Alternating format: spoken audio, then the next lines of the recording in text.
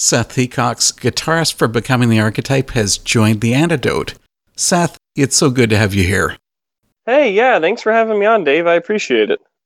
I have to say that I never thought I'd have the chance to have an interview with Becoming the Archetype. Because, the band closed up a decade ago. Yeah. What was it that brought you guys back together?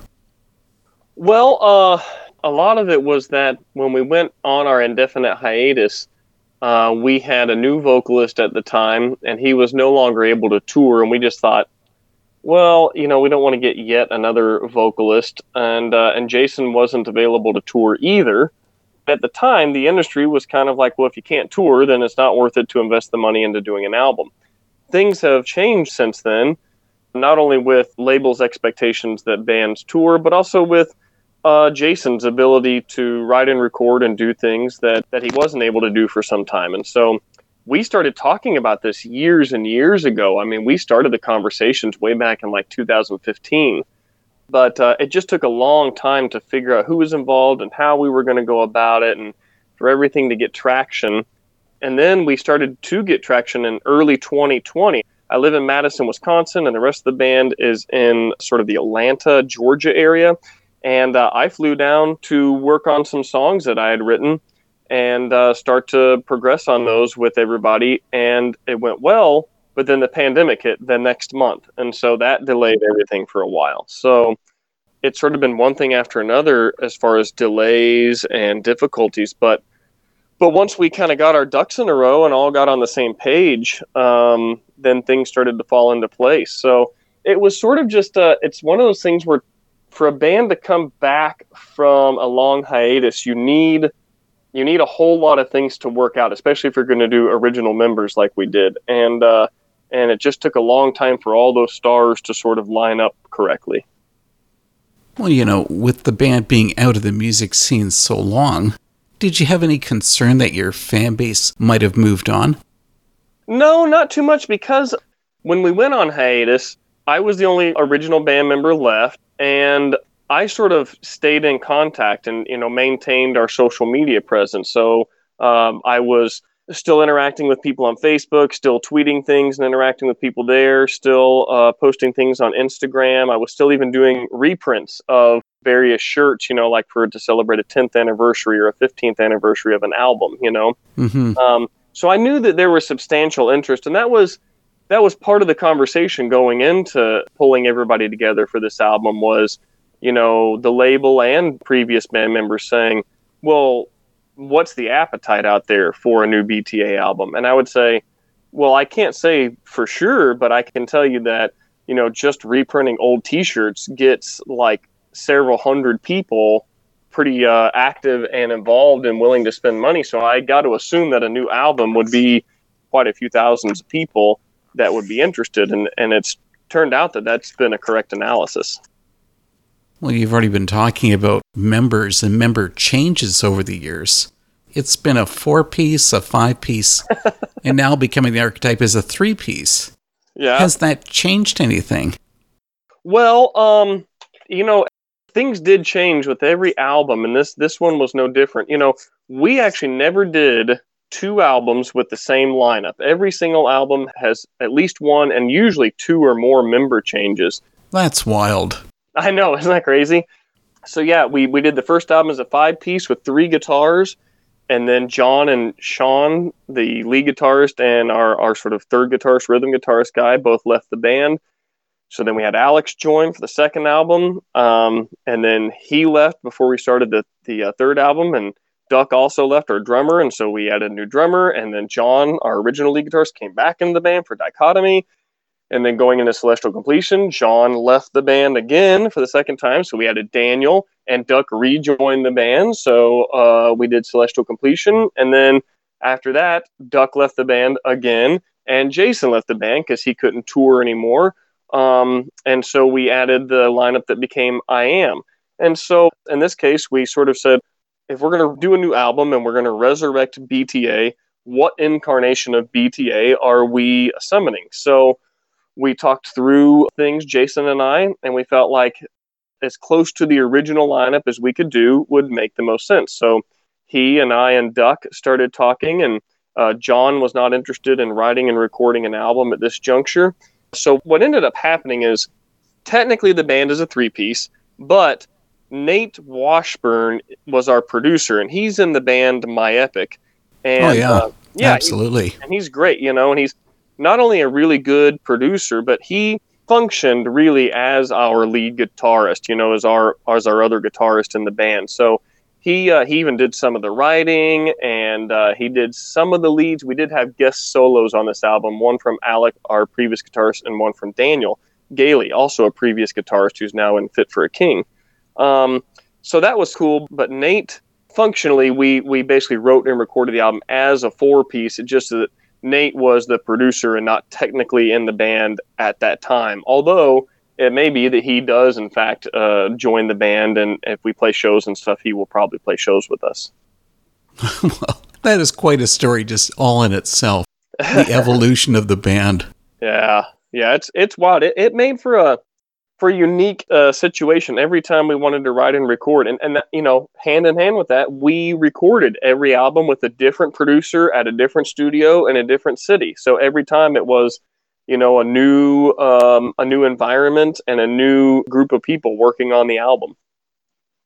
There certainly were different eras to the band. I mean, I got into the music of Becoming the Archetype with The Physics of Fire. Okay. And the track Epic of War, that blew me away. I mean, I've played that song so many times. Yeah. That would have been an involved process to record that song. Yeah. But the thing is, I really can't imagine how difficult it would be to perform that live.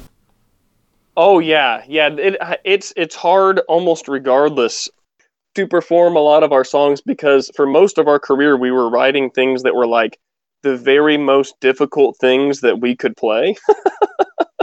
So it was like in 2006 when we were writing that album and recording it. It came out in 2007, but we wrote and recorded in 2006. It's almost like it was hard for us to play then. And now that I haven't played any of those for a long time, now it's like, man, it would take a while to remember how to play it and practice it so I could play it tight. And that's actually one thing that we are talking through now, because we have an offer to play a festival. And I can't say which it is. They haven't confirmed all the details of the festival yet. But, as we talk through, like, okay, should we play this thing? And if so, what songs are we going to play? It's almost like overwhelming, going like, okay, not only do we have to choose a set list, but then I have to learn all these songs again. And I have not played metal guitar in some years other than writing and recording this album. So it will definitely take some work to get into shape to like play things that are not disappointing for whoever is at this show. Because you are not as young as you used to be. That is for sure. I know what I wanted to ask you. I mean, Becoming the Archetype has to be one of the most intriguing band names. But I don't think a lot of people know what it's all about. So can you give an explanation? Sure, yeah. Jason, our vocalist, came up with that name. We used to be called The Remnant, and we have a song on the new album called The Remnant, so that's sort of a clever wink and nod to that era of the band. But when the label wanted to sign us, there was currently a punk band called The Remnants, and they didn't want there to be any confusion about that, so they asked us if we would be okay with changing the name. And so Jason came up with that name as sort of a pretty metal name. It's not like a lot of, at the time there were a lot of like band names with girls in the title, like Don't Wake Aislinn or all these sort of things. And so we thought, okay, let's do something that's sort of like technical sounding that will sort of communicate right away that we're a metal band. And so most people don't even know what an archetype is, or even sometimes how to pronounce it. So it certainly has been a bit of an educational and conversation piece for us to to talk through these things with people. But the idea is sort of that an archetype is something after which all subsequent things are modeled. So you might think of a prototype of a machine is sort of the initial version. An archetype is sort of like it's been perfected and this is how we're going to make all the rest of them, or this is the goal to which all the rest of these things are going to be formatted. And as Christians, we see Jesus as the archetype for humanity. So the word Christian means little Christ. So we are, I guess, in a sense, little Christs being transformed slowly into the archetype, which is Jesus Christ. And so we are becoming that through our lives. What a cool idea. Yeah, we thought so. I don't know that it's the catchiest band name, but... But you do remember it, and that's the key thing. That does help. Yes, it is memorable, mostly because people go, wait, how do you pronounce that word? That ties into something else, because years ago, Jason said, if you're not making a difference for the Lord, then we're just there making noise. So is making noise a negative? I mean, that might be exactly what some listeners are looking for. Yeah, and if people are looking for that, I think that's fine. I probably would not phrase it the same way that he did, because it's hard to quantify or qualify something like making a difference for the Lord. I think there's a value in art, even if it's instrumental and has nothing to do with faith or anything. It's just good music. That's got value. So, and Jason may say something differently now as well. I don't know, but yeah, I do value instrumental music and people who are just making noise or what they feel like is expressive, emotive art. And I hope that we're a little more than that to listeners, but even if we're just that, that's okay with me. But something that you did do that you could have got people really upset about, and maybe you did, was by doing a metal version of How Great Thou Art. Did anybody give you a hard time about that?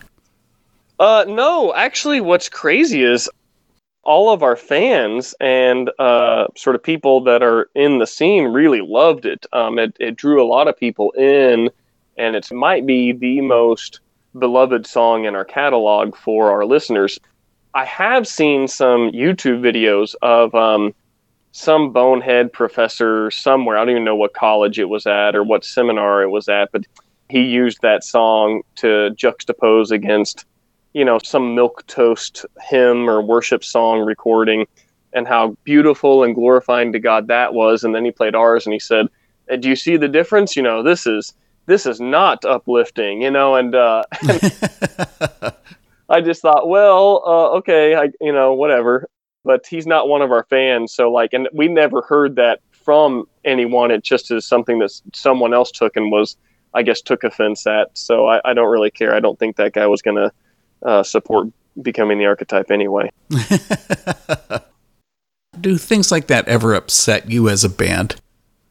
At this point, no. I guess there might have been a time when they did, but I think for most of us, we sort of take it with a grain of salt. And we, especially in the age of the internet, anything you do, there's going to be examples of people that hate it or mock it or whatever, so you just understand that's going to happen regardless. And honestly, it kind of reassures me in some ways, because the perspective that guy is working from is not one that I find very helpful or useful anyway. Mm-hmm. So if he doesn't like our music, it's kind of like, well, that's okay. I didn't expect you to, and no loss that you don't. Okay, here, why don't I spin that around a little bit? You personally are a Lutheran church pastor. Mm-hmm. How does the congregation respond to your music? So far, both the congregations I've served have been very supportive and interested and open to what Becoming the Archetype does. I do think that a lot of them honestly just don't care too much, so they haven't even bothered to look into it. But the ones that have been interested and curious and have talked to me and asked questions about things. But no one that I've heard of has been upset or scandalized by it. So that's to their credit that they're all seemingly cool with the style of music that I play. I'm just glad to hear there hasn't been any stoning. No, nothing like that. I have probably caused more waves by things that I've said from the pulpit than I have by being in a metal band. Well, something about metal. Becoming the Archetype sound has pulled in so many metal styles over the years.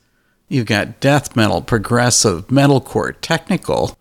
I mean, you guys do it all. What's wrong with keeping it one constant style? Well, there's nothing wrong with keeping it one constant style. Some of our favorite bands kind of do that to some extent. We did a Spotify playlist of our influences while writing this album, and plenty of the bands on there are just one consistent style for all their songs. We just weren't particularly drawn to that. You could say it's because, it's sort of like one of those jack of all trades, master of none, so like Don't say that. maybe we're just not good enough to like actually perfect, black metal or thrash metal or tech death metal or any of those other things. But we just always felt like it was more fun to sort of move from from like an epic orchestra thing and then juxtapose that with a black metal riff right after it, and then maybe a breakdown or a piano interlude and then into a thrash riff. That always just worked for all of us, and that was kind of something that wasn't even debated too much between us. We kind of all naturally gravitated towards that, so I'm thankful and appreciative of that for sure. That's why I have no idea who your influences are, but I know what it did remind me of was Extol. Yeah. Absolutely. Because they're very experimental. Mm-hmm. Yeah, Extol and Opeth, both from Norway. Actually, I think Opeth is from Sweden, but those two bands would be easily at the very top of our influences through all the years. And actually, our second tour ever was in support of Extol, and that was sort of a dream come true. I think it was their last U.S. tour, actually, way back in 2005. But that album, Undeceived, sort of left an indelible mark on all of us, I think. You know where you guys really pushed the edge was on the Celestial Completion album, and you actually brought in Dennis Culp of Five Iron Frenzy to play sax on Cardiac Rebellion. Yeah. Did you actually want to have the horns, or were you just having fun? Oh yeah, we did. I predominantly was a huge ska fan in the late '90s, early 2000s, and that was my favorite music before I got into metal. And probably some of my favorite shows were ska shows. And at the time, I was more of a fan of the Supertones and Real Big Fish and stuff. But I became a fan of Five Iron Frenzy more and more in my 20s, and that was one of Jason's favorite bands as well. He even has a Five Iron Frenzy themed tattoo. We were looking to do something with ska sound at the end of one of our songs, and Dennis agreed to play trombone on it, which was great. But that was Celestial Completion. We went into it, and I kind of said, anything that you hear, instrumentally, let's pursue it. If it doesn't work out, it doesn't work out. But it was sort of one of those like Brian Wilson is famous for this with the late Beach Boys stuff like Pet Sounds, where they just kind of went nuts and had all these different things in there. And that's kind of the atmosphere or the energy and mindset that we were using for that album. And I love it. I think it worked out really well, but it does mean that it's kind of harder to get in a groove with the album because it's constantly changing and morphing with every passing minute, it seems. Well, the band has morphed again because the latest from Becoming The Archetype is here. Mm-hmm. And you guys released Children of the Great Extinction, I guess, August 26th. Mm-hmm. So you did stretch yourself by making this a concept album. So maybe I should get you to give us the premise. Sure. Now, Becoming the Archetype has always been a riff-first band. So the way that we go about songwriting is that we write the riffs or the music, the guitar stuff and the keyboard stuff first. After that's written and the drums are sort of in place, then Jason starts looking at the screaming vocals, where he's going to put them and what his patterns are going to be. And based on that, we might extend a section a little bit or shorten a section a little bit or move some things around. And then we'll add singing vocals and stuff. But because of the way that we do that, the lyrics get written usually fairly late in the process.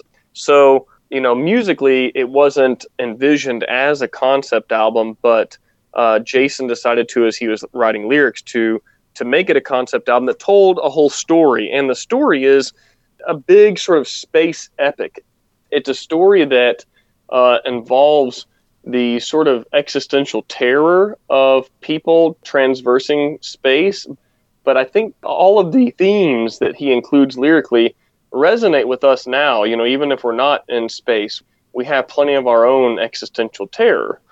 So he did a good job of sort of hitting on some of those very human themes that, even though it's in a different setting, sort of help reveal something about our own current situation. And so these people travel to another planet and they terraform the planet, and then they lose connection with the home planet. So there has to be a group of rescuers sent, and they find when they get there that the surviving members of the original crew have sort of turned into monsters, and only one person on the rescue crew makes it through, and then has to sort of make a sacrifice on behalf of those monsters to give them some hope and redemption. So that's there are probably some connections that people will draw from that in terms of their faith persuasion. But even if you're not, I think the story should be compelling and resonate some themes of terror as well as hope in our human condition. Before you started saying all that, you should have said, okay, this is a spoiler alert. Yeah, should we put a spoiler alert at the very beginning of that? Yeah. Something, I'm one of those really awful people who likes to mess with artists by taking song lyrics out of context. Oh, yeah? Like on the song that you referenced from your past, The Remnant. Part of the lyrics said, separation, countless dimensions in between, communication, severed ties with ancient mystery, no explanation, only the silence of the unforgiving void, dissociation. Couldn't that actually also describe how the band was silent these last 10 years? Oh, yeah. Yeah, that's not a bad way to understand it. Yeah, there certainly was probably a disconnection that some people felt from the band that had followed us all the way through, and kind of felt like, man, I really wish that they were still doing stuff, or that I could hang out with them or connect with them, and it just wasn't possible. So, yeah, that's one way to look at it. How about you personally as a musician? Because Jason was obviously busy with death therapy. What about you? As a musician, so Becoming the Archetype did our last tour. It ended August of 2013. So there is 10 years between albums being released, but there's really only about 9 years, or a little less than 9 years, from the last show that we did to the newest music being released. But after that BTA tour, I only did one other rock thing. I toured with Five Iron Frenzy. Their guitarist Micah could not do the tour, so he called me and asked me to fill in for him. So that was really fun to play guitar in his stead and hear ska every night. That was a lot of fun. Other than that, all I've been doing is basically church music and sort of joking parody songs, and doing cover songs for like church events and stuff like that. But other than that, I haven't done very much musically until I started writing this album. So listen, getting back to the album, are people going to get what you're going for on Children of the Great Extinction? I mean, you're pushing them to listen to an entire album in order. And I mean, really, today's world, everybody just listens to singles. That's true. That was one of my hesitancies when Jason sort of decided to make it one overarching story. Is I thought, well, it'd be great if we could still do this in a way where each song can sort of make sense on its own, even if you're not listening to the whole story. And for the most part, I think he did a good job at that. It probably helps us that primarily the vocals on the album are screaming, and so the individual words tend to become less central to the song. So that probably gives us a little bit of leeway. But I think that our hardcore fans or our longtime listeners have been completely in love with what we've done. I don't know yet how it's going to go over with other people. I think probably first and foremost, what they're going to like or dislike is the sound of the music, the recording quality, the production value, the riffs, all of that stuff. And if they like that, then they might dive in deeper and sort of connect with the lyrics. But because the lyrics tend to, in a metal band, be one of the last things that I think listeners really key in on, as far as whether they're going to listen to the music or not, I think we're in a little bit of luck there. If we were a pop band or a country band, we'd be running a much higher risk doing a lyrical concept like this. All I've got to say is that I love the album. I want to pull in another song. The calling says, "Close your eyes and follow the light. Let reality bend itself around you. By conviction and not by sight, answer the call from deep within you." Obviously, you can apply that today. This isn't just for that future world that you created for the album.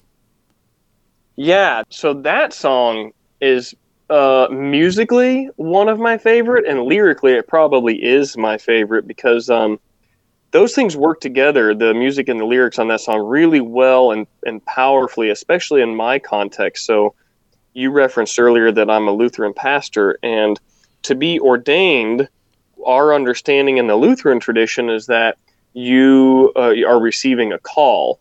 And so we call it the call process whenever a pastor is, say, interviewing with a congregation, and then the congregation votes to give them a call or not. So it is their calling to be a pastor. Those lines that you quoted earlier, as well as the lines at the very end, open the door and step inside. All you've got to do now is survive, is very fitting for entering into the life and work of a pastor. So I have found that quite meaningful in terms of the lyrical content of that song, and I do think it probably has to do with a lot of people's situation, that if you trust only your sight or your physical senses, you're going to end up in some pretty bad places sometimes. So you have to have some conviction that guides you one way or another, even if it's not faith related, something that's deep within you that can sort of guide you a little bit and get you through the depressing times or the rough times, Yes, absolutely. Well, something I haven't asked you about, but I'm wanting to know is, what's the future of Becoming the Archetype? Like, is the band actually back to stay? That's a great question. We're taking this sort of one step at a time. Throughout all those conversations we had during the writing process, we considered so many things. We considered doing stuff with Daniel, but he was busy, so we thought maybe we should just do a single. And we considered trying to convince John to do stuff, but he was not that interested, so we thought maybe we should do an EP, and maybe he just contributes a little bit. So we didn't really decide on the full-length album thing until we really had quite a lot written and had several conversations. Once we did that, we were considering, okay, this took so long, is this something that we ever would want to try again? And we decided we're definitely not going to be able to tour because we're all working and we're all dads and we live in different areas of the country. Some of us don't even have gear, to play, so we'd have to spend thousands of dollars on gear to tour. So that's out of the question. But do we even want to try to play like one show, like a festival?